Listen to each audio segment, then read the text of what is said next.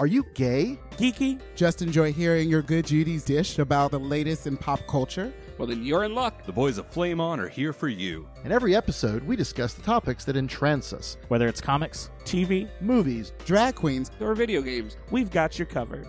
So, if you're ready for your gay and geeky slice of pop culture life, then sit back and get ready to Flame on! Quality sleep is essential for boosting energy, recovery, and well-being. So, take your sleep to the next level with Sleep Number. With a Sleep Number smart bed, you can individualize your comfort level and enjoy a better sleep night after night. J.D. Power ranks Sleep Number number 1 in customer satisfaction with mattresses purchased in-store. And now the Queen Sleep Number C4 smart bed is only $1,599, a saving of $300, only for a limited time. For J.D. Power 2023 award information, visit jdpower.com/awards. Only at Sleep Number stores or sleepnumber.com.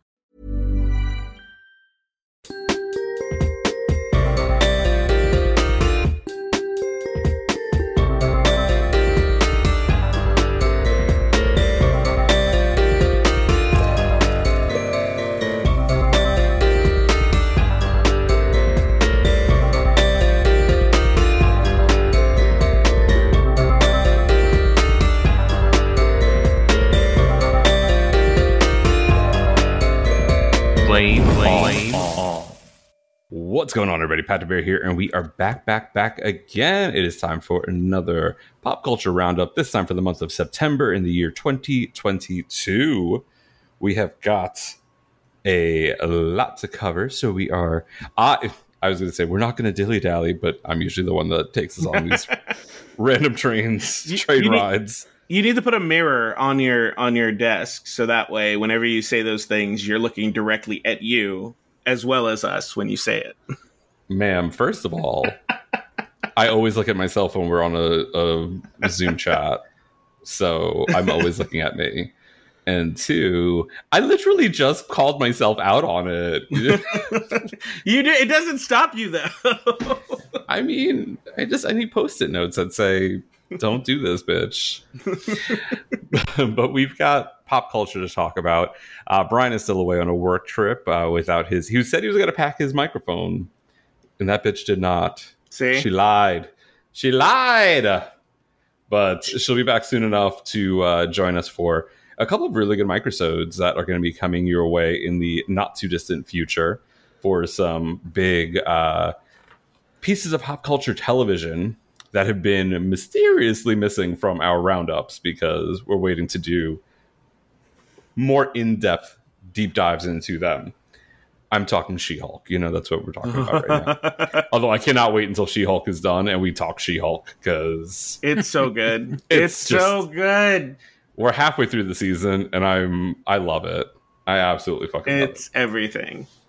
Just a little spoiler on how I feel about She-Hulk so far. But anyway, let us get right into the topics at hand. I'm going to throw it over to Eric to start us off. Eric, what is your topic that you will be discussing?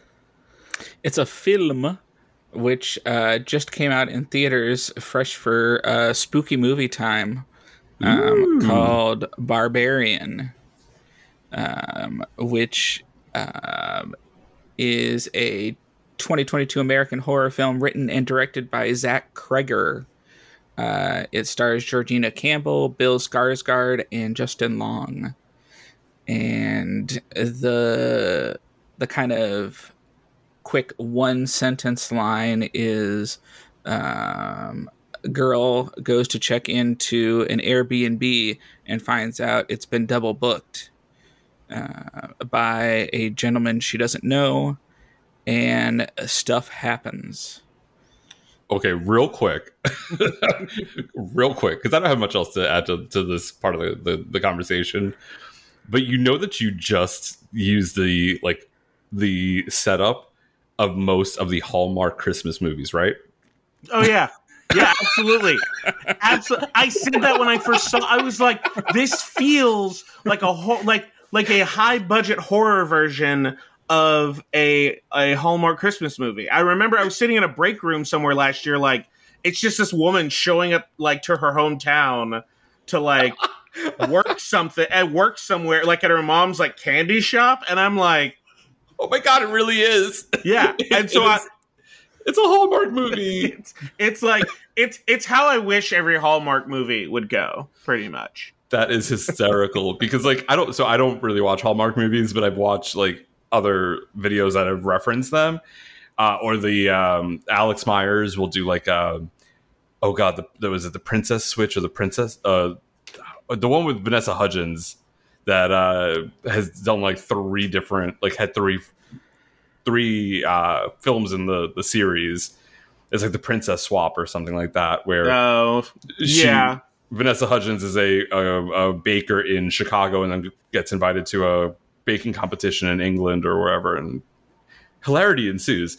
But some of those like talk about the setups, and it's like, oh, Jane booked a cabin in the woods for a quiet week away, and little did she know that Tom booked it as well. Like, it literally, like, this description is just a horror version of a Hallmark movie, and I'm down for it.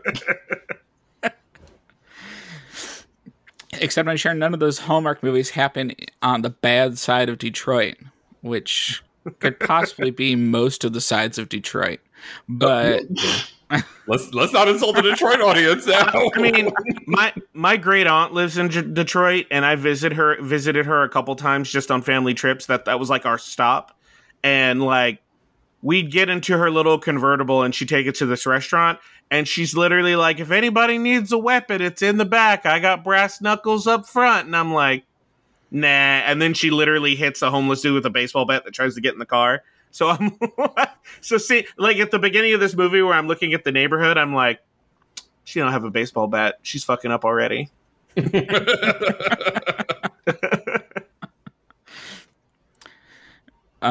So I'm not sure how spoilery we want to get into this, but well, I haven't seen it. You two have, so we'll put a spoiler warning. Now, I mean, we've gotten so far away from doing spoiler warnings. Like, honestly, at this point, if you're listening to our show and you don't expect us to just spoil the shit out of everything, that's on you. But we'll put the spoiler warning in. If you have not seen Barbarian and you are going to or you plan to, then just keep hitting that skip button for a while. I mean, honestly, it's so definitely going into this movie like without knowing anything definitely ups like the suspense and ups the like horror factor. But in all honesty, just like talking about it the way we're about to like I can think of, I'm like, it's not really spoiling anything. Just know you're in for a roller coaster. Yeah, I know in a lot of horror movies you're always like, Jesus Christ, why the fuck did they do that to any of the characters who end up getting killed?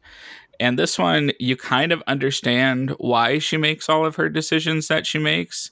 Yeah. That doesn't mean that they're the smart decisions to make. But, because, I'm sorry, but one medical convention in town is not going to book all of the hotel rooms in Detroit. Because she called all of one hotel. Trying to find another room. That being said, did you ever think that Bill Skarsgård was going to be the bad guy? Abso-fucking-lutely. I was like, why would you cast him in this? And then like I was like, oh, I feel like an asshole. Like I feel like a fucking asshole. Here we go. What is it? What movie was that? It? No. It's a Disney movie. Coco. Like throughout 90% of the movie, I'm like, oh well, it's obviously the raggedy homeless skeleton that's probably going to be the bad guy. Nope. It's Ernesto. I'm spoiling Coco for you guys. It's fucking Ernesto Del Cruz. That fucking asshole murdered people and still died and is still stealing shit. And I'm sitting here like, I know the bad guy in this movie is Alexander Skarsgård. Whoop! Just kidding. It's kind of Jason Long, which also I feel like should have been obvious because Jason Long either plays like Justin Long, but is it Justin Long? Okay, yeah. Justin Long either plays like an oafish college student or like random new hire at like a restaurant, or he plays like A Mac. Yeah, or he plays like somebody who you're waiting to reveal themselves as an incel. You're like, I know there's something gross about you. You just need to tell me what it is. In this movie, it was his mustache.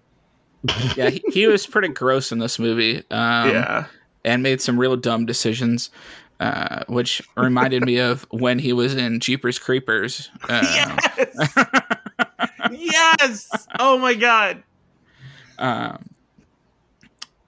But yeah, I liked the way the movie was set up as far as storyline goes. Like, it was almost like acts. And for a while, you didn't kind of understand like the timeline of what was happening. Because like you start with the first two characters, and then all of a sudden, obviously you go back in time because the neighborhood's all clean and fancy. People are still living there, you know. Yeah. And you find out what was really going on. Oh my god, that Jesus fucking Christ. So I will say I love that type of non-linear storytelling, and I really think it works. It almost works too well for the horror genre, but like for me, third acts in horror movie are always hit or miss. Either it's just drag out action and you don't really, depending on how good the first two acts are with its character development, you're like, do I really care about these people enough to, like, you know, somebody's chasing them with an axe. What do I fucking care? But honestly, I want to say not since, I think it was Ready or Not, that it had such a good third act, and you're just sitting there like, I just wanted this. I mean, let's be clear. I did not go to the theater to watch this. I may or may not have watched this in my room in the dark on my cell phone. And which don't do that. Like, I'm just not because, like, you know, it's economically wrong and illegal technically, but don't do that with this movie because it makes it 50 million times more terrifying being in a house by yourself watching this movie. The only way it could have been worse is if I actually had a basement in this house. The third act, I was just like, somebody fucking kill her. Somebody get a good shot off. And it was just one of those things where, if you really think about it, somebody who is absolutely bug nerds fucking out of their mind crazy chasing you and is dead set on fucking hunting you down is probably one of the most terrifying things, because you can only get so far on foot injured. So let's be clear, like, I was just floored. And then there's that whole moment where, like, you're not sure if, like, she kind of saved her, but then you're like, fuck Justin Long? Fuck Justin Long. So yeah, it was a ride. Like, that third act, I was sweating. Like on one hand, I am glad that she survived the night. Yes. But on the other hand, I almost wish it would have been maybe more interesting storytelling to kind of end it right after Justin Long shoots her in the basement on accident. Yeah. And have him be the survivor. Although that doesn't necessarily make sense with her being the main character throughout, but I think it kind of would have been interesting if he had accidentally killed her and then just sealed everything up in the basement and sold the house, and then no one ever knew what happened.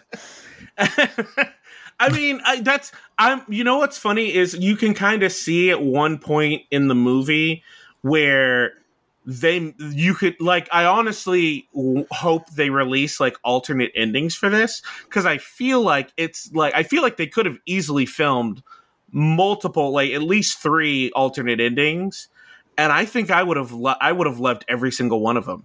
Like, no matter how bad the ending, because we get the good ending.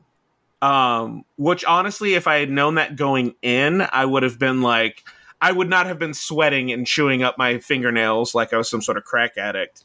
But definitely, even if it had a really sad ending or bad ending, I think I would have enjoyed the ride just as well. So I would love it if they released, like, if they had filmed multiple endings just to kind of feel it out, and then like you get like a randomized version of the movie, which gives you an ending. You don't know which one. Yeah.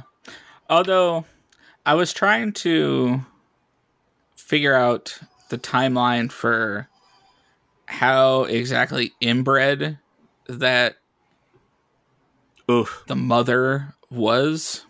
Oof. Like, how many generations would that have taken? And was there actually that much time to get that many generations in? I mean, you get what enough. was the flashback in the 70s? No, 80s? no. I want to say early 90s, maybe late 80s, because the movie took place during modern times, right? Yeah. So if you... Oh, yeah. As Wikipedia says flashback to the 1980s. Okay, yeah, that would... Yeah. So, yeah, honestly, depending on how many victims and how many, kids get to, childbirth, birth and age, and the individual's genetics, I mean, It technically wouldn't take long, but so gross. Oh my god! Like I said, this movie, I just can't, it's one of those ones I want to go back and rewatch, but I need a month of no horror movies, and I'm about to jump into a month of nothing but horror movies. So even not scary ones, like Hocus Pocus 2's coming up, like Wendell and Wild, like there's a laundry list of really good. We're like Barbarian kicked it off right. So yeah, that was great. But yeah, I don't think it would take. I think it would only take maybe like 20, like maybe so if that was late 80s, yeah, that was about 40, almost 50 years. That was almost 40 years ago. Oh my god. Shut up, stop making us feel old. If I've gotta feel it, you've gotta feel it, bitch. If mama don't eat, don't nobody eat. Ma'am. You're going down with me. Get your walkers ready. Wait, you haven't passed over that threshold yet, have you? Because you're still a couple years younger than Eric and I. I mean, how old are y'all? 40. 41. Oh, that's right. Oh, shit, that's right. You turned 41 earlier this year. I'm almost there. We're like steps. So so I turned 39 in a couple weeks. Okay. So you're just shy of 2 years younger than I am, because my birthday is exactly a week after yours. Yeah. So it's like 3, 2, 1. So yeah, it's I'm the final countdown, and then I was gonna say, do we need to change the podcast to Flame On Geriatric Nerds or geriatric millennials and the shit they want to talk? We'll have to start having a microsodes of like Get Off My Lawn. The Get Off My Lawn by me, because that's definitely me. The Get Off My Lawn microsodes, but yeah. I only 40 years. Yeah, that's enough time for at least a couple of creepy, weird basement babies. So, yeah. I think we all just got really sad about our ages. Right? I think I want to go start a basement family now and just lock myself down there. Oh god. So any final thoughts on Barbarian, or do y'all want to give your flame ratings? I mean, it sounds like a pretty intriguing film, not really in my normal repertoire of things that I would watch, so I don't know if I would watch I would love to see a live reaction of you watching the movie. I would absolutely love all the things I would hear come out of you. Like you sitting in a dark room watching that movie. Can I have my phone with me as well? Because that's the only way I watch things nowadays. Like I said, if you want to terrify yourself to that end, by all means. Oh no, I mean I didn't mean watch it on my phone. I mean, can I have my phone so I can also be playing on it as well?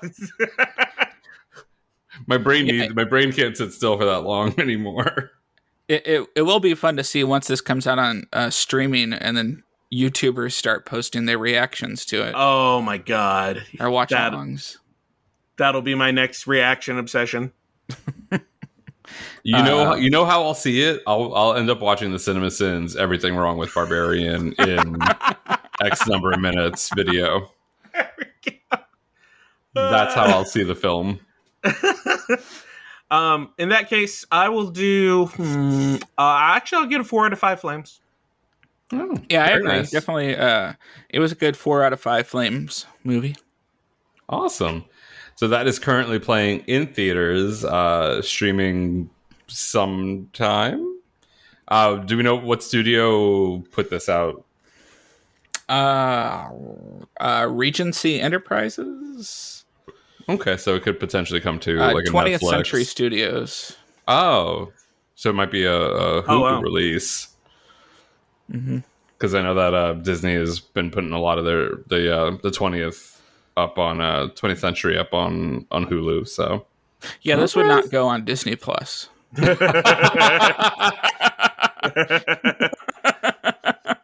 Right on the front page of Disney Plus, right next to. Right next to Hellraiser. The new trailer for the new Hellraiser movie just dropped today. And that is today. So a teaser dropped like a month ago, and it comes out I think October 7th. So like it comes out in like 2 weeks, and they just dropped a trailer for it, like a full trailer. And yeah, it's a Hulu, and it's produced by Hulu, so it's a Hulu original. So since Disney technically owns most of Hulu now, it's technically in the Disney wheelhouse. Is it a Hulu Hulu production, or is it like a 20th Century Fox or 20th Century Studios like Prey was? Well, yeah, because 20th Century Fox, I believe, is the one that owned the rights to all the Hellraiser movies, but it looks like Hulu it's the Hulu logo before the trailer starts. I didn't see the 20th Century Fox logo anywhere. So yeah, it's a Hulu original. It's a hoodoo. It's a hoodoo original. Hoodoo. Hallelujah.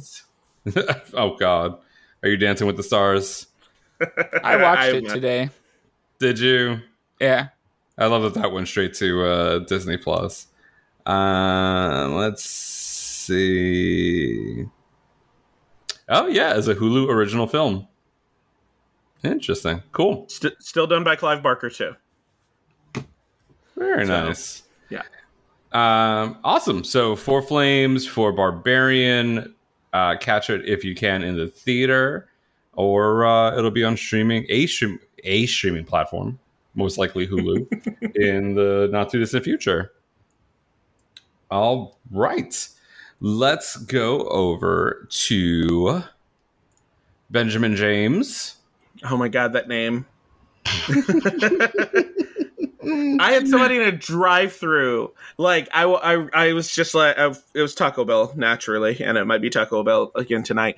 But I was in the drive-through, and this dude, I'm like, hey, pick up order for BJ, and he goes, come around, and opens the door, and he thinks like he's so smart. Like he's just got that look about him, and he's just like, here you go, Benjamin, and I'm like, thank you. That's not my name.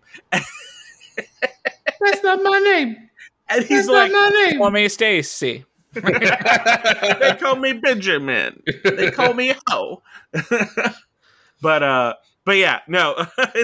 Every time I hear that, everybody, like growing up, like middle school, everybody thought my actual first name was Benjamin, and I had a teacher that actually called me by my full name one time. And everybody was like, who's that? And I stood up, and they were like, we didn't even know. You're like, listen, we do not use my government name up in this bitch. I'm like, if I say it 3 times, I'll go back to the 25th dimension, and I don't want to go back. You know what's funny is I think that's the last time I was like, I know there was something I called you that I said I was going to keep calling you, and I think that was it because because I think the last time I said that, you told us the Taco Bell story. Because as soon as you started with the Taco Bell story, I was like, this feels oddly reminiscent of what a conversation we've had. Some random child tried to call me by my government name and failed. I know I'm not, I can't remember your middle name. I know your first name, but then I saw you on LinkedIn. I saw with your, I know your first and your last name are up there. I don't know if you use your middle name on LinkedIn, but I saw you as a potential connection on LinkedIn. My picture where I'm like, that was like 70 pounds ago. And I was like, I remember when BJ posted these and he was like, look at my headshots. And I'm still looking for a job, ladies and gentlemen. Still looking for another fucking job. Let me tell you, trying to get free. Well, now you can on LinkedIn you can put that you are like currently looking, even if you have a current employer. Yes. And it does one of those Facebook photo frames. Yep. Where it's like hashtag now looking or open to work or something like that. And actually the last time I logged into it, they were like, do you want to look for a job? And I was like, yes, fucking please get me out of here. It was like, how badly do you want a job? And it was like, looking for right now. And I was like, this feels like a dating profile. I'm like, looking for now. Anyone will do. Must make over $60,000. Yeah, me and my employer are in an open relationship. Only they don't know it yet. Raw dogging random potential employers. I'll do an interview anonymous. I'm sitting at a desk blindfolded with the door unlocked. Here's my resume. My resume's open for whoever walks in. I'm face down on my bed, resume on the table. Come on in. I mean, if you're gonna fuck me, it's at least $70,000 a year. Oh my god! Must get rid of toxic in community. Oh god. Okay. All right. What am I supposed to be talking about? That's fantastic. So back to the topics at hand. What are you going to be talking about in this month's episode? So we got on September 22nd, and it took me a week. School started back. Things are crazy at work. I'm actually going on vacation soon. It's a thing. But I will have these posted up by the time this episode drops. They had not only a Nintendo Direct on September 22nd, but later that afternoon, they also had a PlayStation State of Play. I knew the Nintendo Direct was coming, but the State of Play was like absolutely a surprise. So I'm just going to run down on my favorites, but once I post this, y'all can post up the things that you're excited about. It was actually pretty light on the things that I'm excited for, but like there's Fatal Frame, if anybody remembers that absolute horror game. Did not realize that thing was still a game. Can I tell you? Okay. I know you've just started, and I'm like, here's the story. Can I tell you the first when it came out for GameCube was when I was dating my first boyfriend. Oh my god, 20 years ago. Oh my god, yeah, it's a huge staple. So in Japan, it's like a giant series, and we've been slowly getting ones that haven't been released here, and they'll either remake them or reimagine them, or they'll do like a complete rebuild. So the one that's coming out here is Fatal Frame: Mask of the Lunar Eclipse, complete remake. It's actually coming to the Nintendo Switch. I've played a Fatal Frame game on the Nintendo Switch, and it is nightmare-inducing. So I am half excited, half going to go buy adult diapers. So, and then a personal favorite of mine that I used to play in the arcade almost 20 years ago, Fist of the North Star. There was a Fist of the North Star punching game in the arcade when I was in college. and it was meant to Oh, help is that you where like work is out. that where your fisting obsession came from? Is that where it came from? Fetishes start early, folks. And they're hereditary. So just hang out with that one, everybody. Happy early Halloween. Oh! Oh! Oh! I don't want to know which side. I don't want to know which side. But no, they have a Fist of the North Star game that's just, I mean, it's meant to be a workout game. Is that what North Star's husband does to him? Is this an X-Men crossover? I mean, they better finish up because apparently they're supposed to get a baby soon. So I mean, well, and with how fast North Star can go, I mean, that's got to be some intensive fisting. Lube, you got to get that lube so he doesn't get a friction burn. That would be bad. Bitch, you need to make sure that lube's going to hold for that kind of speed. Anyway. Then we've got Octopath Traveler 2 for Nintendo Switch. That was a big one. I saw a lot of people talking about that. I've never heard of the game. So it first came out on Nintendo DS, and then there's been a lot of spin-offs. It's Square Enix. There's been a lot of spin-offs, but it's definitely a huge love story. All of the Traveler games, they're a huge love story to like traditional like Final Fantasy RPGs. Really good stuff. And then I don't know if Brian's ever played these, and I keep meaning to throw it at him. Final Fantasy oh my god, I'm gonna fuck up this name. Theater Rhythm. Yeah. Final Bar Line, which is 385 songs. Yeah, he's played them because I don't know if it was the first one. We were still dating when he had gotten one of them because I remember him buying it and talking about the game. Yeah, so that's coming out, and I guess it's pretty much just all the games in one giant collection on Nintendo Switch, which seems cool. And then we've got I don't know if anybody played Pikmin, but there's a Pikmin 4 coming out. And then that was another one of those that my first boyfriend and I played. I started the Pikmin series like 20 years ago. It started on GameCube. I forgot it started on GameCube.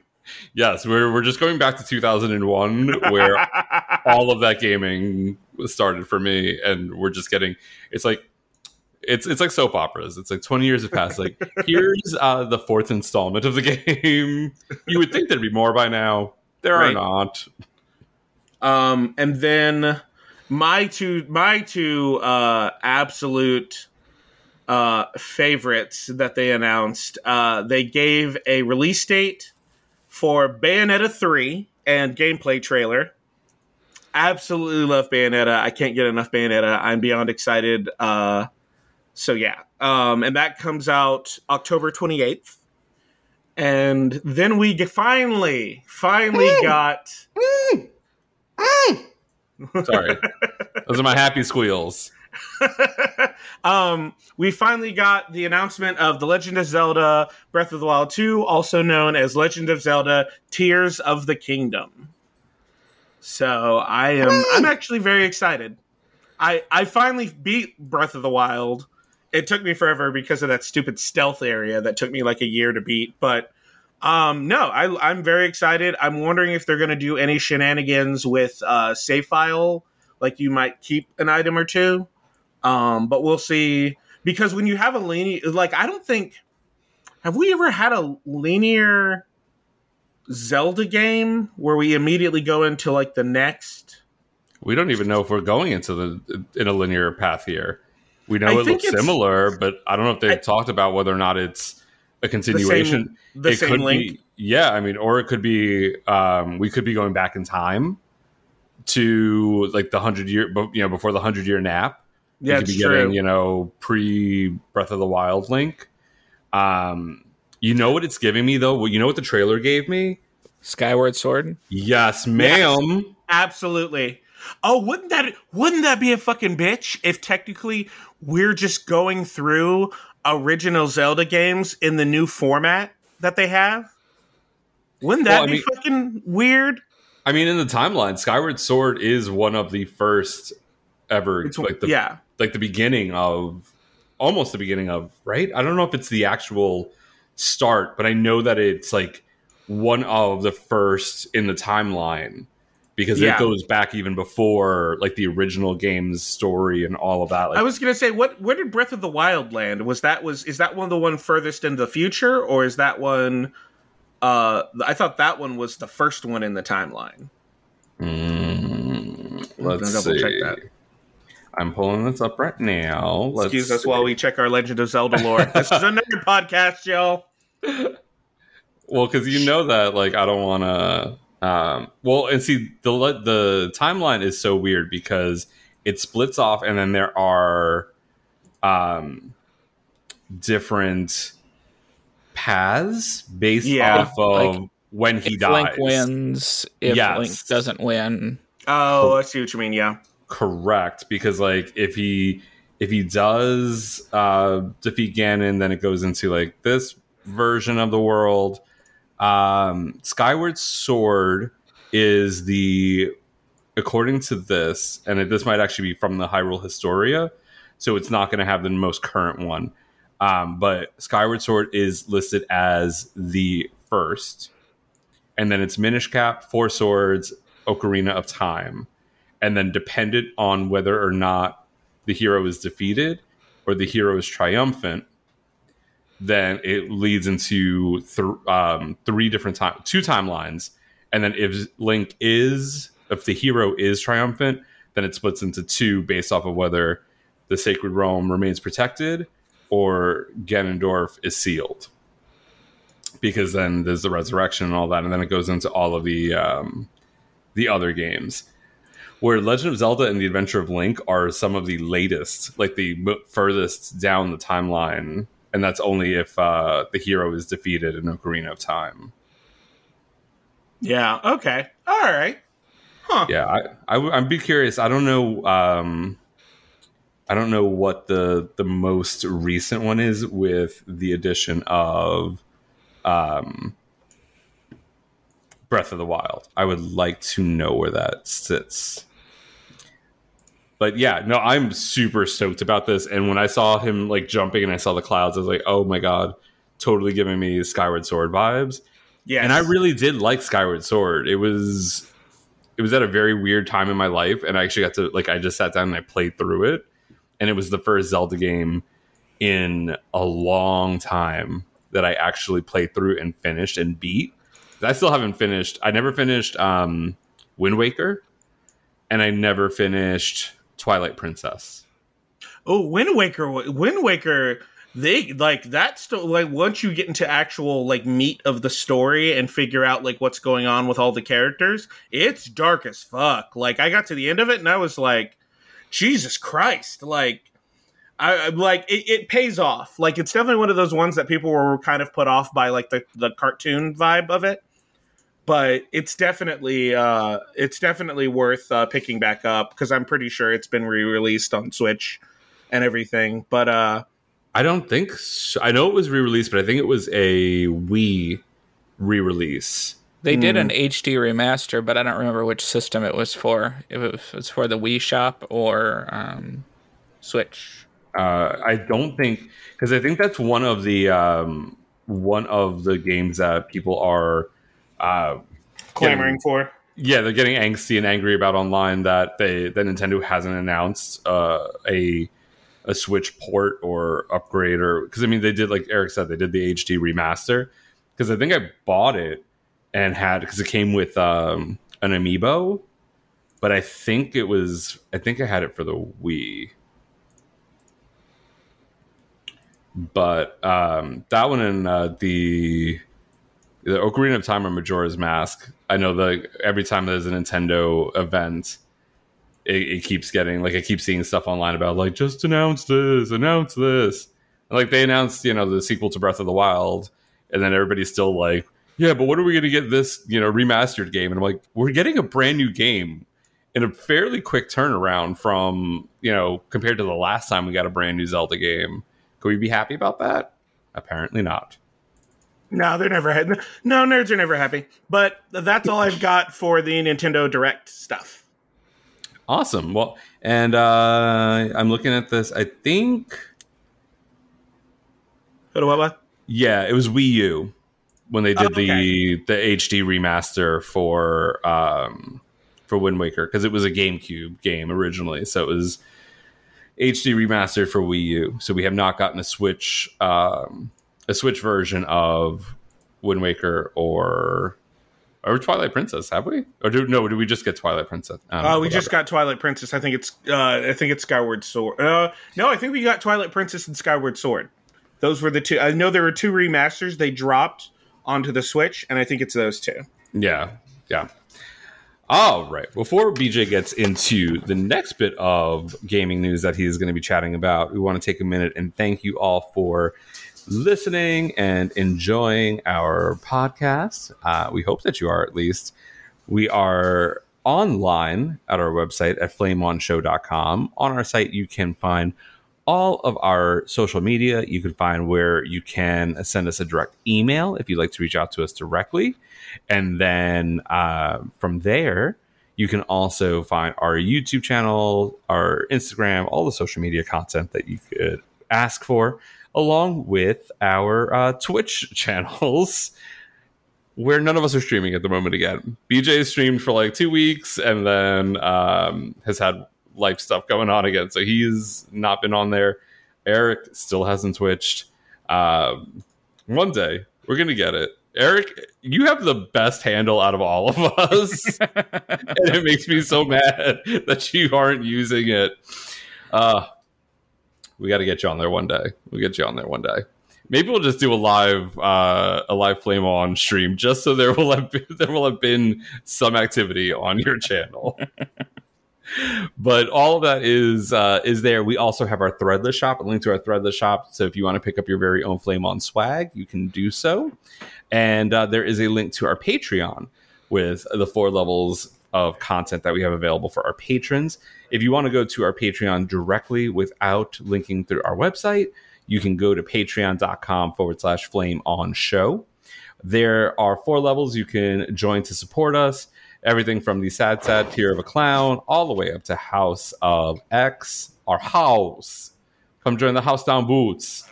And we have 8 new episodes of Now Playing are up there. This is the series that I have started to kind of replace a sip of tea with Oral while he is out living his best life up in the sky. I just saw him 2 weeks ago.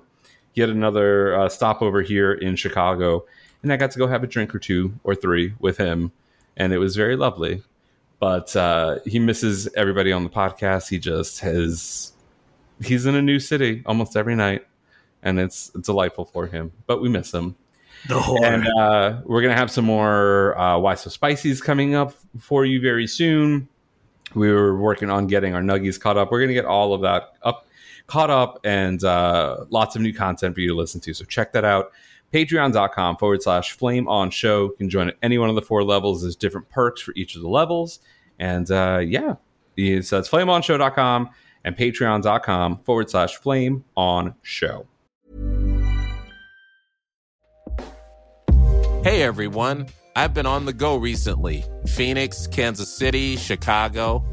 If you're like me and have a home but aren't always at home, you have an Airbnb. Hosting your home or a spare room is a very practical side hustle. If you live in a big game town, you can Airbnb your place for fans to stay in. Your home might be worth more than you think. Find out how much at airbnb.com/host.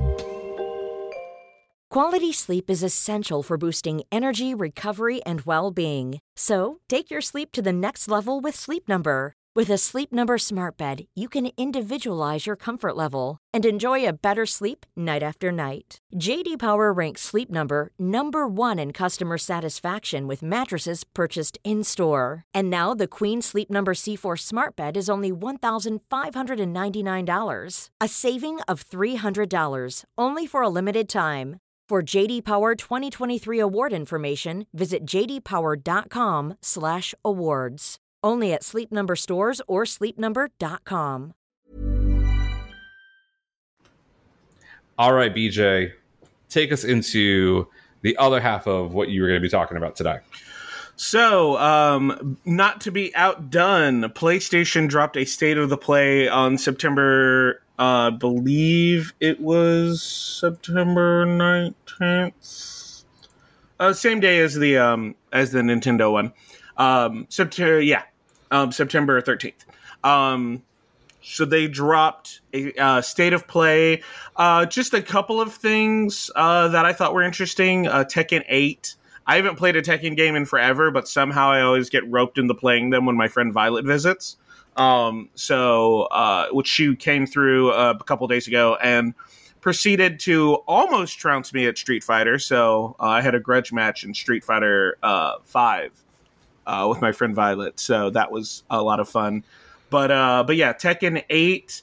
They showed some demos stuff for the newly announced PlayStation VR 2, as well as what the hardware looks like, and it looks pretty sleek. Less wires, because I had a PSVR 1 for about 3 games, and then I got bored with it.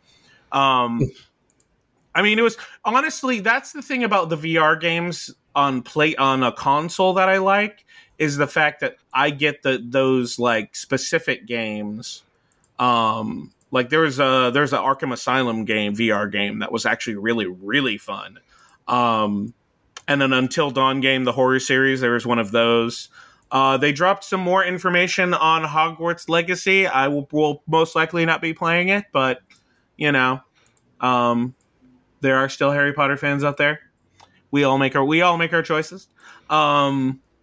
And then a really interesting one called Pacific Drive, where you're in some kind of world-ending event and your old like Winnebago car is like retrofitted with all this monitoring stuff that warns you when an area you're in becomes dangerous. So it's kind of like a road trip of doom sort of feel. And then another thing they announced is that the PlayStation Stars loyalty program, which is similar. The bones of it are similar to the Nintendo one. And FYI, I just started recording my games in that, by the way. I didn't realize it didn't. You have to go into your game options on your Nintendo Switch to select the loyalty program to get your points for games that you have purchased, like hard copies. And I think it's only good for like 6 or 7 months, but you have to double check. I think it depends on the game. But they will be PlayStation's sending out a loyalty program, and part of the loyalty program is like special edition sprites and stuff for your game profile, credits towards free games, credits towards your PlayStation Plus, so you can pay for that with credits or whatever they're going to be called. But that'll be starting a select launch this month, I know, in Japan, and then I believe before the end of this year in the United States. And then we had the main thing everybody was wanting to know about is God of War Ragnarok got a brand new trailer, limited edition DualSense controller. So all the goods. Daddy Kratos is yelling boy a lot. So is this also directed by Taika Waititi? No. And Cate Blanchett's in it. Plot twist: Cate Blanchett is Kratos. Aha. Oh man, I actually would.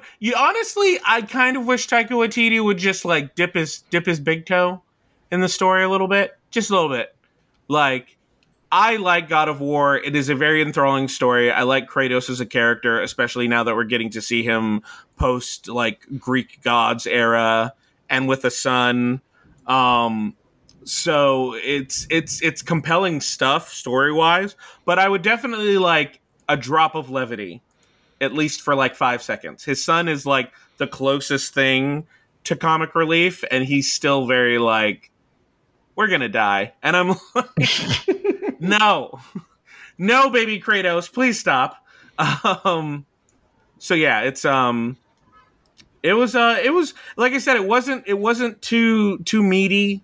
The Nintendo one had like 2 things that I was really excited for, and this one just had the one. I mean, I'm always excited for a loyalty program because hey, I'm almost 40, so I like to get my free sandwich on my birthday. I like my free cups of coffee once a year.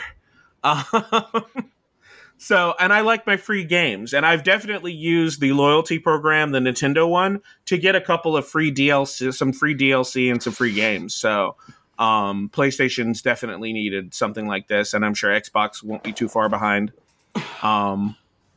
So, but yeah, that was my video game news I have. And one thing I forgot to mention, it was something that caught my attention in a way, because I'm not thrilled, but it's I know that I can get them on PlayStation, and I now have a PS5. So, Ooh, you fancy. Oh, welcome. Yes, right. You know what the first thing I did though was, right? I bought the hot pink plates for it. So of course. I have a hot pink PlayStation 5. I would expect nothing less. If you had literally said any other color, I would have been like, I would be making secret episodes of this podcast to be like, y'all, that's not fucking Pat. I don't know who that is. I don't know what that is, but it looks and sounds like Pat, but it's not Pat. It's not a pink console. I don't know what it is. Secret plans, revenge on my mind. Yeah, no, I saw they had Nova Pink, and I was like, I need the controller and I need the plates. I hadn't even set up the PlayStation before I pulled the white plates off of it. It was like, let me just go ahead and do this. And I didn't realize how incredibly hot it runs, because I have a cabinet, and I had it in the cabinet. Oh, yeah, no. And then like half an hour into it being, or no, maybe it was longer than that, because it did the whole PS4 transfer and like all that other shit. And then I was playing, I ended up getting the Horizon Forbidden West bundle, which I had no intentions on playing Horizon at all. And I've been playing it. Like, I haven't played for the last 2 weeks or so, like since just before Labor Day. But I started playing it. I put it on easy and was like, let me just see what this game is like. And then like about a half an hour into playing, or maybe 20 minutes into playing, it was like, your PlayStation is overheating. Well, I was like, and I opened up the door and it was just like,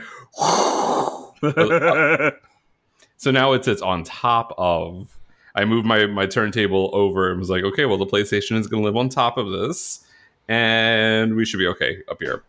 So I know that I can always go back and get these games on the PlayStation, and I have them. I have one or two for PS4, but Resident Evil, we're getting Switch ports of Village, and I think 7. So no, it's Switch ports of Village 2, 3, Village. What is it? Village 2 and 3, I believe. I thought we were getting like most of the. Well, I know that Code Veronica is not.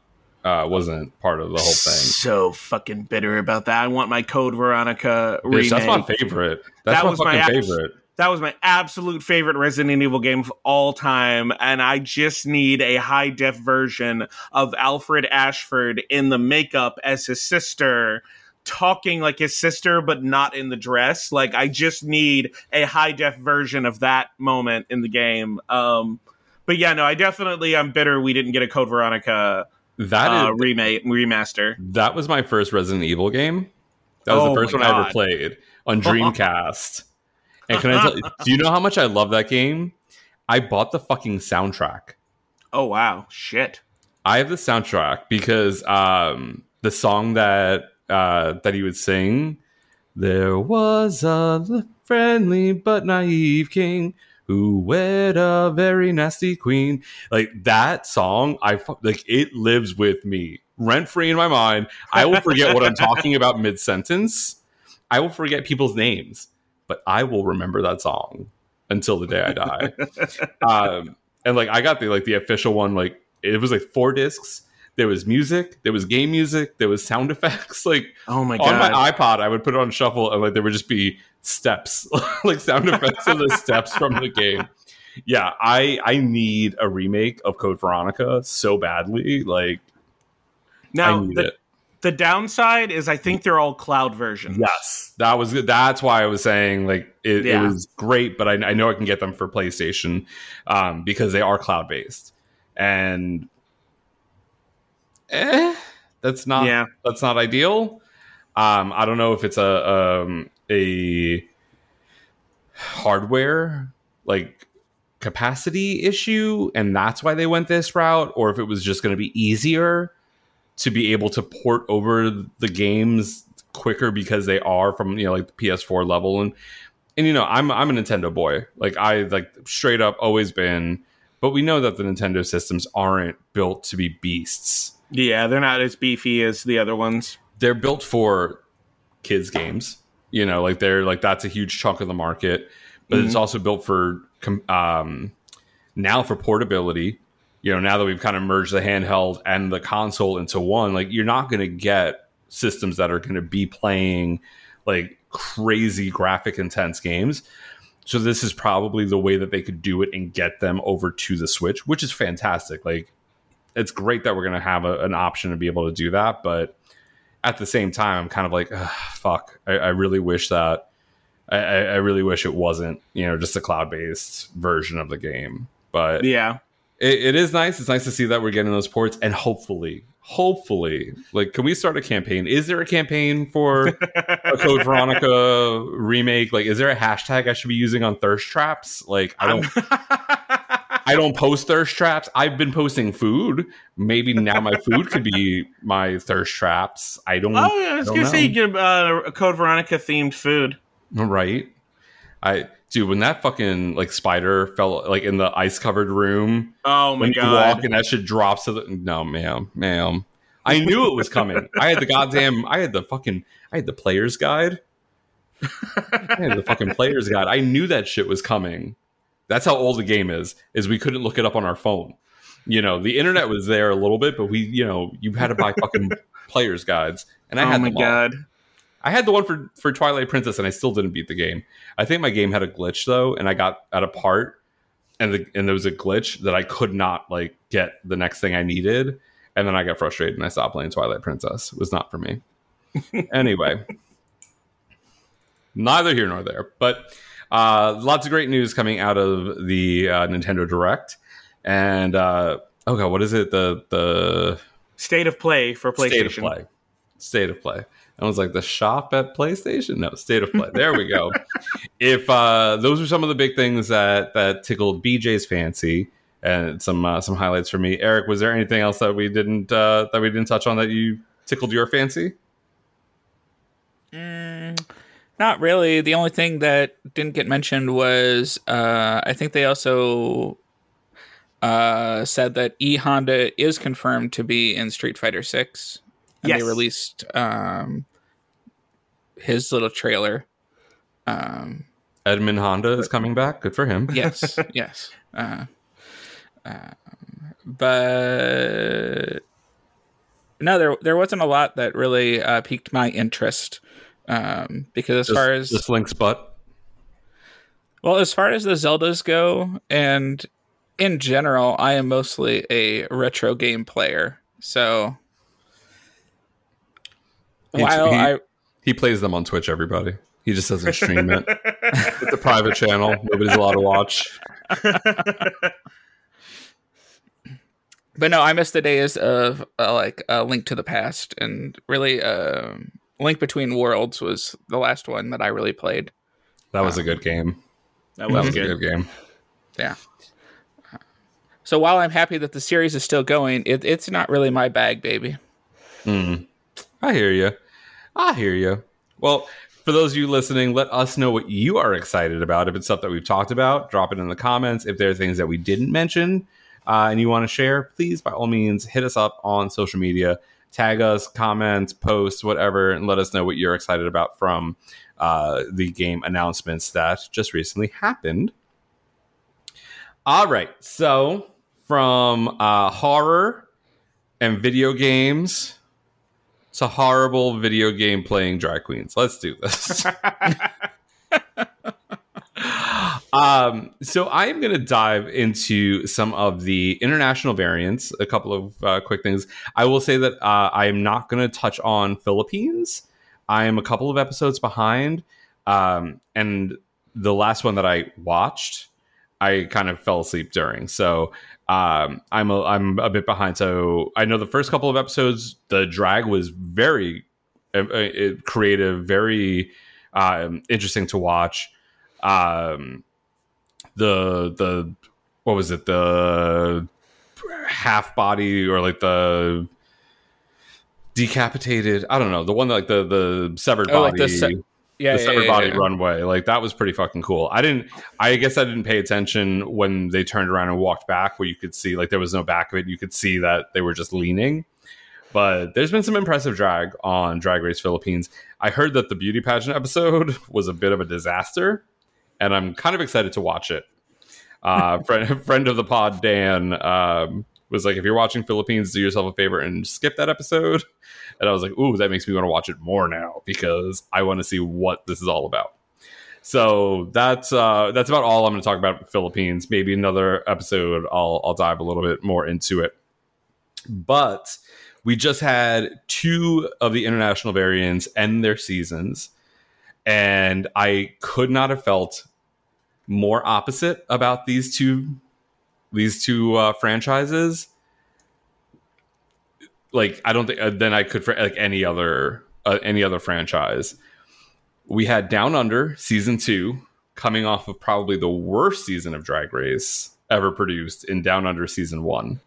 If you haven't watched it, don't bother. It is plagued with issues. From why the fuck did we bring back a contestant? Which, you know what? That doesn't even bother me so much, because honestly, look at US seasons 2, 3, 4, where out of nowhere RuPaul will be like, or even 8, where Naysha Lopez came back. Like, RuPaul didn't give any reason, but she was like, I feel like I've sent one of my queens home too early, and just randomly brings a bitch back. Episodes later. Mm-hmm. So I don't need a justification. I don't need a contest for them to make it back in. That wasn't so much my issue. But, you know, when the only 2 queens of color and Aboriginal queens are sent home and then not brought back, and then you have a contestant who's called out for performing in blackface, and RuPaul basically just, you know, says, hey, you've cried a little bit, you've said you're sorry, all's forgiven. We're still talking about season 1, right? Yeah. Okay. And then, you know, when she goes full boomer and goes, people would want me to cancel you. Bitch. What? When anybody who's a quote unquote, you know, left-leaning, progressive, or at least liberal person starts using terms like cancel you, or oh god, there's a Drag Race YouTuber who I kind of now start like, I hate watch some of his videos now, but the moment that he was like, when they're, you know, making decisions on who to crown to appease the SJWs, I'm like, when you start using right-wing rhetoric to like shit talk just being like a good, like a decent person, I'm like, it makes me mad. But season 1 of Down Under, rife with problems, rife to the point where they literally only had one person they could crown at the end that wouldn't have caused massive fan backlash, and that person was crowned. So there was at least, you know, escaped that. But season 2, I went into it not wanting to give it a chance because of how bad season 1 was. And I was pleasantly surprised. It wasn't amazing. It probably wouldn't rank as like one of my top 7 to 10 seasons of Drag Race. But compared to season 1, it was miles fucking ahead. Queens that were pretty likable. You know, I thought part of my issue at the first couple episodes was I thought they were really going to the well to bring the trope of young queen versus old queen with Minnie Cooper and half the cast. Who isn't Minnie fighting with? But this goes home though. up until the last one. Yeah. Yeah. And even at that point, that was an interesting take on everything. But whatever. It surprised me. The first couple of episodes definitely were not my favorite, but it really built into a season. These queens most of them did not feel like they were overly trying and overly producing themselves. And I think they came across more natural. Spanky was my pick through all of it. Also because I think Spanky's a cute boy. So I concur. A little bit of favoritism from a looks perspective. But I wasn't mad about the final queens. You've seen all the way through to the end? Mm-hmm. No? Okay. I'm only about halfway. Oh, okay. So I'm not gonna spoil anything there. I was so mad because I ended up taking a last minute trip and I didn't watch right away. And I got through all day Saturday. And then I got to Sunday evening and I opened up Facebook and there was a post and it was like, congratulations to our new queen. I was like, God damn it! You should have done better. I know. I was doing so good though. It was so good. But anywho, I think it ended on a high note. Like I think overall it put forth a pretty good season. Contrast that with our Queen of the North and going to Canada. I did not like this season at all. Not as bad as Down Under season 1. But if I had heard Fierce Delicious say, you sabotaged me one more fucking time.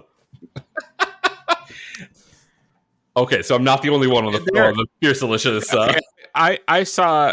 I've seen this entire season, so we can talk about this. But all right, let's dive in then. Fierce Delicious and Kimmy Couture should not have been in the finale. Correct. Because they correct. they both lost lip syncs. Mm-hmm.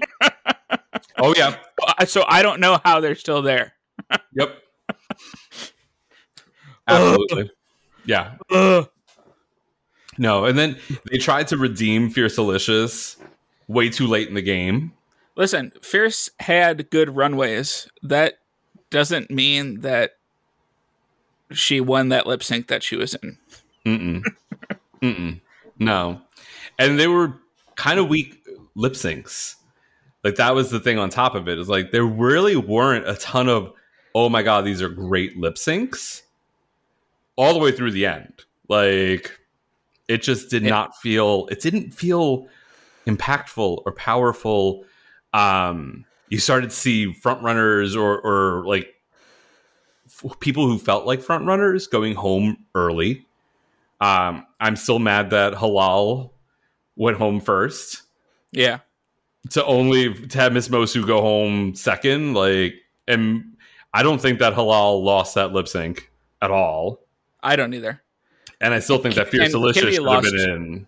And Kimmy lost her last 2 lip syncs that she was in, I think. The one where she was Calcium, where she took like plastic bones from like a really bad Cabone costume and just had them dangling on her. Yeah, no. Oh God, no. It just felt so. It felt so overly produced. Like ridiculously overproduced. And it just I didn't have a horse in the race until probably around Snatch Game. And at that point I was like, okay, like please just crown Giselle. Like yeah. And then when it came down to Fierce Delicious, Kimmy, Jada, and Giselle in the final 4, I was like, they're fucking doing this like redemption and rise to the top for Fierce Delicious. And I was like, fuck my life. Like, really?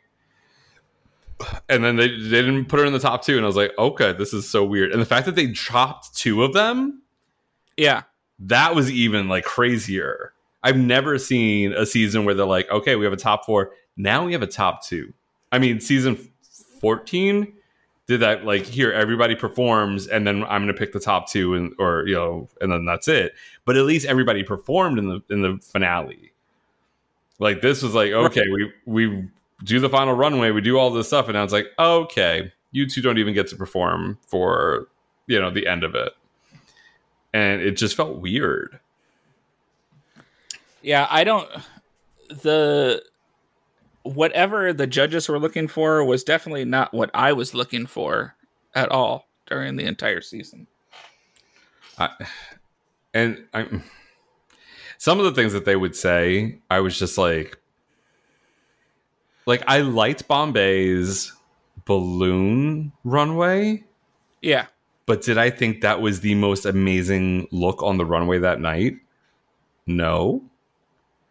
I don't know. I know that they're there. They see a lot more than we do. And they're not the ones that are in charge of editing the show to put everything and make it look cohesive. But there were points where I was just like, ma'am, what are you talking about? I do not understand this. Yeah. I don't know. I did like some of the challenges, though. I like that they had to put together a makeup palette and do that was fun. An ad for it. Like, that's something that most of these queens are doing now, especially the more beauty oriented queens. So, like, I could see Fierce Delicious doing a makeup collaboration. I could see Kimmy doing a makeup collaboration. Like, it felt like it made sense. Like, these are things that they're starting to do more things that drag queens do in the real world now, not just perform at, clubs and do gigs. They're doing comedy. They're singing and performing. They're, doing makeup stuff. They're doing acting. These are all things that the queens out in the world that have come from this franchise, especially, are doing more and more. So to see the challenges reflect that, I like that. I thought that was a cool kind of direction with it. But it feels like Canada is floundering. Like, it just doesn't know what it's trying to do anymore. And considering they're the next host country for a Versus the World, I don't know. I love Brooke, but yeah, something just feels weird. And I hate, what I absolutely hate is when she comes out looking fucking stunning week after week after week, and then her camera is completely a good 45 to 50 degrees away from the judges table.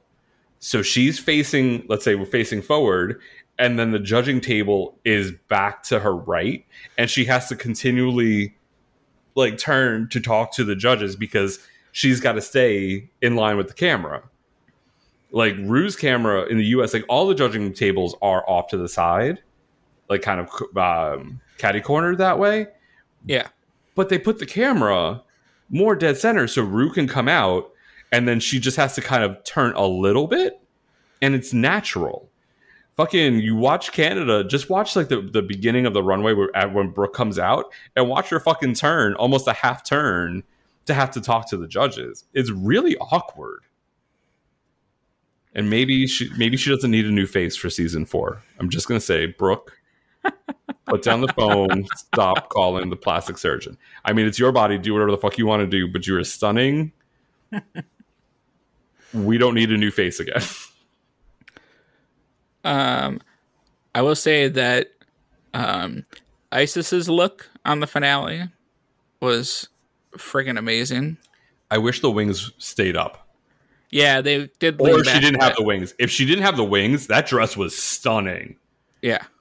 The wings were great, but they were, instead of they kept on drooping, and I was like, bring your shoulders forward, honey. Let's get the wings where they need to be. But no, it was a great look. That was definitely, and I loved how she was give it up for the dress. And I will say what was a little awkward after the fact was when I saw the live crowning videos or the bar videos, and how there was one in Toronto and one in wherever in Quebec. I don't know. So The one that came out first that I saw first was the one in Toronto and had all the queens except Giselle there. Oh, and then after the crowning, they're all just like hugging each other and whatnot, and like nobody's really happy. And then, wow, yeah, I mean, like, wow, awkward. I was like, Canada keeps on having these ever since season 2 and season 3 of Canada's Drag Race got some drama. Go to the Bussy Queen channel for more information. Oh my god, we haven't mentioned Race Chaser. We've been talking about Drag Race for how long at this point? Damn, we're slipping. Yeah, I'm not a huge fan of this season. Drag Race Down Under definitely gave me a better feeling overall, but that's going to be in the rearview mirror in a moment, because the day after this episode drops and goes live, we start UK season 4. Yeah, we've had casting announcements for Germany, Brazil, and Mexico. Rita Baga was announced as the host of Belgium. Mm-hmm. And then friend of the pod, Luke, when I was walking Havoc just before we started recording, sent me the post that's from, I guess it's the Drag Race España IG channel, but saying that after season 3, they're going to have a Drag Race España All-Stars. And I'm like, that's, in my opinion, and his opinion is that the level of talent is so high that he's excited. Like he thinks it feels correct to have an All-Stars this quick. I'm of the mindset that we're really overusing the All-Stars franchise, and now we have a Versus the World franchise that on top of, and we're not giving these queens enough time to tour, make money, and do all this stuff and develop their looks even more. And when you do All-Stars this frequently, and I mean, España is a new franchise, but I mean, even the US didn't do an All-Stars until after season 4. You start having filler queens and my thing is you should never have an obvious going home first in an All-Stars. You want these queens to develop, you want these queens to have time to have a glow up, and we're still in a pandemic. Things are opening, we're pretending like we're not in a pandemic anymore. So they're touring and they're doing this stuff, but there was so much time, and that's part of the reason. Like for UK Versus the World, there wasn't time for the season 2 girls who had no time to tour or make any money or do any of that. So of course you had BBC, you had Blue Baga and Cheryl from season 1, because they at least had time to tour and make money and kind of develop after they've been on the show. España season 1 hasn't, and like I want Poopy Poison back on my television very much, but if you have it so quickly, they're not developed any more than, and you're getting what you saw already on their original season. And that's not what I'm looking for. I want to see a glow up. Jiggly coming back for All-Star 6 after being on season 4, that was a fucking glow up. If Jiggly was on season 4 and then was on All-Stars 1, Jiggly would have been Jiggly. It wouldn't have been any different. Chad Michaels was polished and poised and a consummate professional on season 4. There was no elevation of that, but Chad is such a professional that it still is polished going into All-Stars 1. And that's the same thing. If you have, that's the curse of queens coming off their season right onto All-Stars. Where's the time for the elevation? I need you to be able to show me something more. And then I joked and said, you say that you want you want this All-Stars, and that these people were already so high, highly elevated, but then you'll be the first person to turn around and be like, hey, I saw this already on their original season. And I'm like, it's a double-edged sword. They're super talented queens. So I will watch it. I'm excited. I just think that we're overdoing All-Stars, but it makes World of Wonder and RuPaul money, so they're not going to stop it. And after I would like all our All-Star seasons to adopt the all winners format. No, boo, go away. End call. Listen, you and Bob go into your corner and Nope. 1,000,000% agree with Bob. We don't need. If All Stars was every couple of years and we had the best of the best, I'd be down for that. But when you bring me Serena Chacha, I don't need Serena Chacha on my TV for 12 weeks. And I wouldn't have been able to handle Silky every single week. but that's the thing. Like, if you give me the best of the best, I want to see them. I want to see them week after week. But if you're going to give me an All-Star season every year, I don't need to see some of these people on my TV screen because they're not going to win. They're not going to be a top contender. And I want a season of the worst. All the ones that got cut in the first episode, I want an All-Stars of them. So you're going to be excited for All-Stars 8 because that's a good chunk of the cast. Yeah. Which honestly, but you know what? I'm not mad about that because we'll go. Do you mind if I give a couple of the rumored that's people? Yeah. So a couple of rumored people for All-Stars 8 are people like James Mansfield, who was first eliminated on season 9. We love James Mansfield. Kasha Davis, who was like third out on season 7. Mrs. Kasha Davis, she lasted halfway through the season. Was it that far? Yeah. I didn't think it was that. I thought it was like maybe a quarter of the way.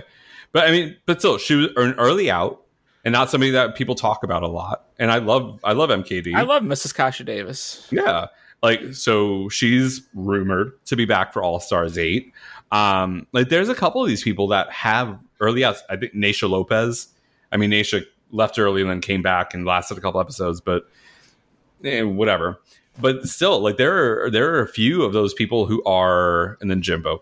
Why the fuck? We're really trying to make Jimbo happen, and it fucking kills me. Anywho, I'm gonna get a lot of hate for that one, but I liked Jimbo, and then I didn't like Jimbo, and then I could not stand Jimbo after UK versus the World. I could say that you are blah blah blah blah blah blah blah. Fuck you. Anyway, at me, yo. But after watching the spoiler videos for All-Stars 8 and Canada versus the World, I am not looking forward to either of those seasons. I am so not looking forward to either of those seasons. And that's all I will say about that. If you want to have a spoiler-tastic conversation with me, feel free to hit me up. Go YouTube the season, All-Stars 8 or Canada versus the World, and spoilers. Watch the video and then come talk to me if you want to dish about it. But yeah, I'm not, and especially considering something similar happens in both seasons according to these spoiler videos. Oh, it'll be interesting. But those are Drag Race Down Under season 2, Canada season 3. There's so much more coming down the pipeline. I'm excited. So much drag. I don't know if I can keep up with all of it, but I'm trying. Italy is still the only season that I have not finished, and I have no desire to go back to. But I will catch up on Philippines, and I will be excited for when I never finished France either. I think I only watched 2 episodes of France. I was sad that the person I was sad about the winner. Oh. I was hoping for a different queen to take that crown, but Nikki did a good job though. It wasn't a bad season for sure. Although I did not understand why there was a crow clucking as their, or a rooster or the cockadoodle doing as their alarm every time there was a video message. Did not understand that, but they made a song to it, so do what you got to do. But all that, most of the international stuff is all on Bob Presents Plus. If you got it, go check it out. And lots of drag all up on your televisions. All right. It's time for our quick round of one-ups. These are the things that are giving us life. So let's go back around the other way. BJ, what is your one-up? Hey, so this just dropped on Netflix, I want to say, this past weekend. Bee and Puppy Cat. Bee and Puppy Cat was an independent animated series on YouTube that had 2 or 3 episodes. It's got I love the art style, but it's just about this girl named Bee who constantly screws up. She gets fired from her job, and she happens upon a puppy cat, which is a puppy or a cat. It's a cat that smells like a puppy. But it talks in this weird, like, Vocaloid sort of noise. Some people will find it adorable. Some people will find it very annoying. But Puppy Cat's kind of a grump, but introduces her to this sort of part-time job where they go to other planets. Sometimes it's simple as cooking something. Sometimes it's taking care of a weird, creepy baby. But it's got all sorts of different stories going. The dialogue is super fucking weird. I'm not even gonna lie. The dialogue is beyond weird. But it's kind of amazing. And just getting to know the characters and everything is really fun. But it's definitely a palate cleanser show. You could leave it on in the background. Puppy Cat says some hateful shit sometimes, which is absolutely hilarious. So definitely check it out. Bee and Puppy Cat. I think it's had kind of an internet following. So for those of you that have watched it on YouTube a long time ago, it is. I guess they got greenlit for either a season or two up on Netflix. It's adorable. Go check it out. Nice. So Bee and Puppy Cat on Netflix. Eric, what you got as your one-up? So it's the 7th studio album by Panic at the Disco called Viva Las Vengeance. It is an interesting sound. He recorded this album on an 8-track tape machine to capture a retro vibe. But he says it's a look back at who I was 17 years ago and who I am now with the fondness I didn't have before. It still deals with a lot, maybe darker issues, but it's got a happier sound. It reminds me a lot of the sound of the duet he did with Taylor Swift. Oh God. Oh wow. But I mean, not necessarily the vocals, just the feel of the song. Yeah. Where it's kind of an upbeat feel, even though it's talking about a lot of different. You just like it because it has a marching band feel. Yeah.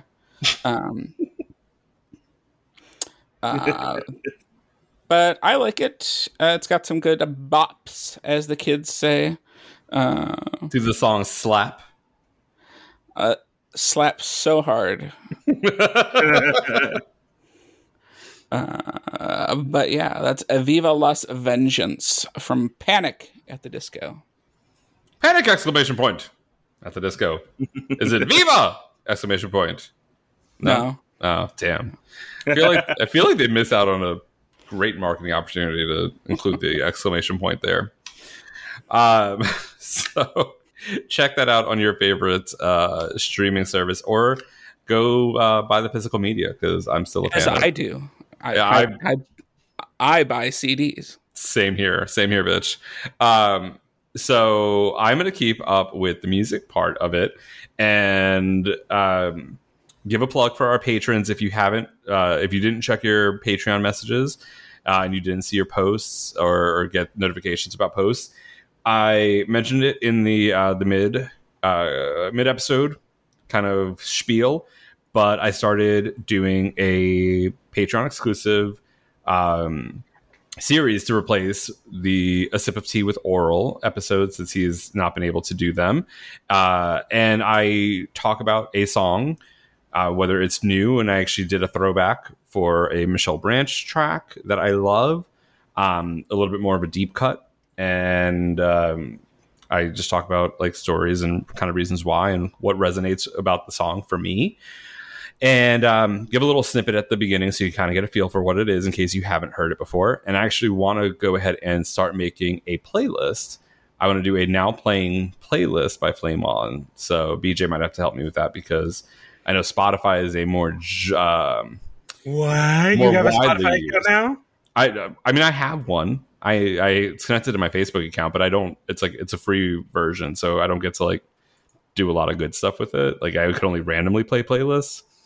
But anyway, we'll figure it out, and I'm going to get some of those. We have 8 episodes up, and I have another 6 that are going to be coming out very shortly to get us caught up on some episodes of A Sip of Tea. So one of the people that has, I think, 3 episodes of Now Playing, and I was like, I'm going to try my best not to make this all about her. But Fletcher, I've mentioned before, I saw her at Lollapalooza after show back in July for the first time, making me feel all of my lesbian breakup energy through her music. She has 3 EPs, Finding Fletcher from like 2016. It feels like a completely different Fletcher. I don't think she was out at that point in time. She wasn't she wasn't owning her queerness. And then she has You Ruin New York for Me as her second EP, and then Sex Tapes with the X in parentheses, which came out in 2020.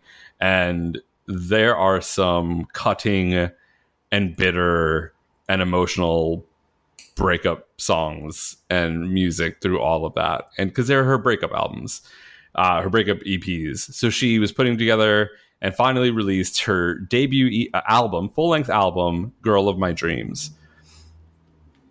Released a couple of songs, I think 4 songs, Her Body is Bible, Becky So Hot, Sting, and Better Version. Better Version was the last one before the album dropped.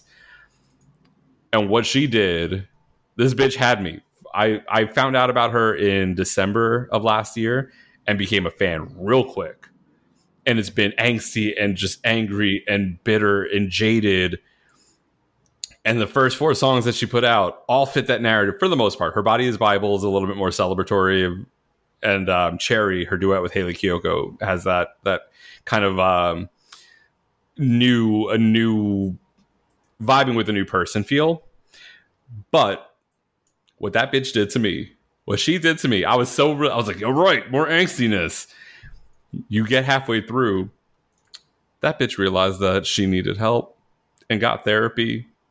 And then the fucking second half of the album is a whole like enlightened take where she is the girl of her dreams, like she herself, and that she's doing this for her. And it is such an amazing journey. And I love that journey for her. But I was like, bitch, I was not expecting this. Like, you got me. You hooked me. You brought me in with the angst. And then you said, bitch, let's get some therapy. Let's talk this out. Let's figure out the things that you need to work on for yourself and to stop doing this for other people. Because on the second half of the album, you have songs like I Love You, Bitch. And then the album ends with For Carrie. Carrie Fletcher is her full name.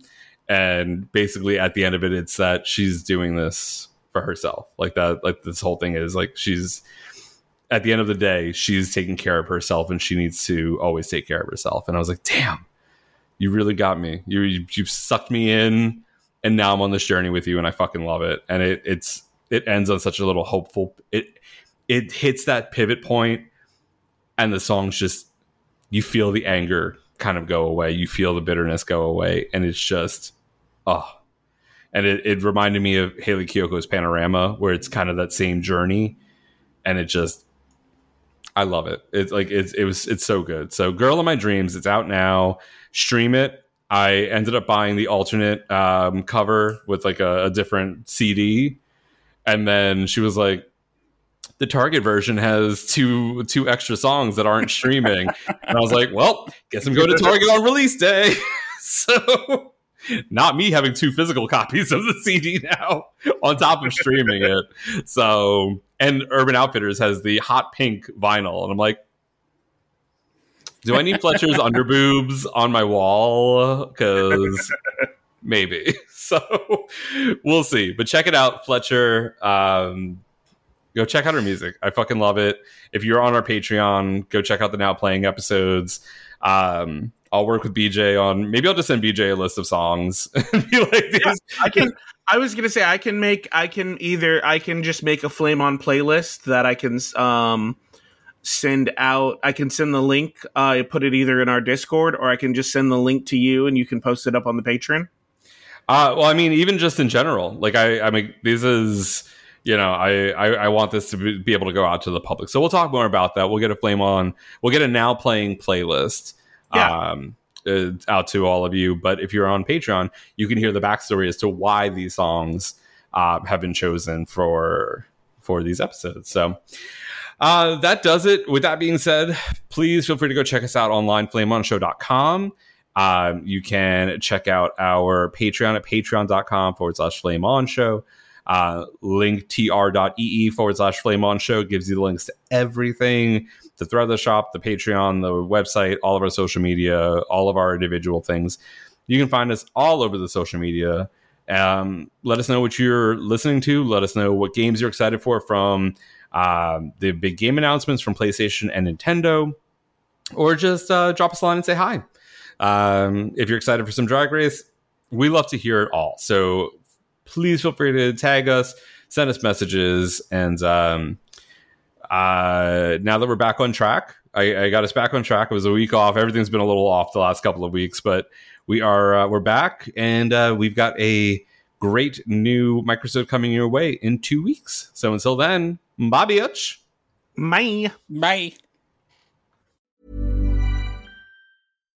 The #1 selling product of its kind with over 20 years of research and innovation. Botox Cosmetic, onabotulinum toxin A, is a prescription medicine used to temporarily make moderate to severe frown lines, crow's feet, and forehead lines look better in adults. Effects of Botox Cosmetic may spread hours to weeks after injection, causing serious symptoms. Alert your doctor right away as difficulty swallowing, speaking, breathing, eye problems, or muscle weakness may be a sign of a life-threatening condition. Patients with these conditions before injection are at highest risk. Don't receive Botox Cosmetic if you have a skin infection. Side effects may include allergic reactions, injection site pain, headache, eyebrow and eyelid drooping, and eyelid swelling. Allergic reactions can include rash, welts, asthma symptoms, and dizziness. Tell your doctor about medical history, muscle or nerve conditions including ALS or Lou Gehrig's disease, myasthenia gravis, or Lambert-Eaton syndrome, and medications, including botulinum toxins, as these may increase the risk of serious side effects. For full safety information, visit BotoxCosmetic.com or call 877-351-0300. See for yourself at BotoxCosmetic.com.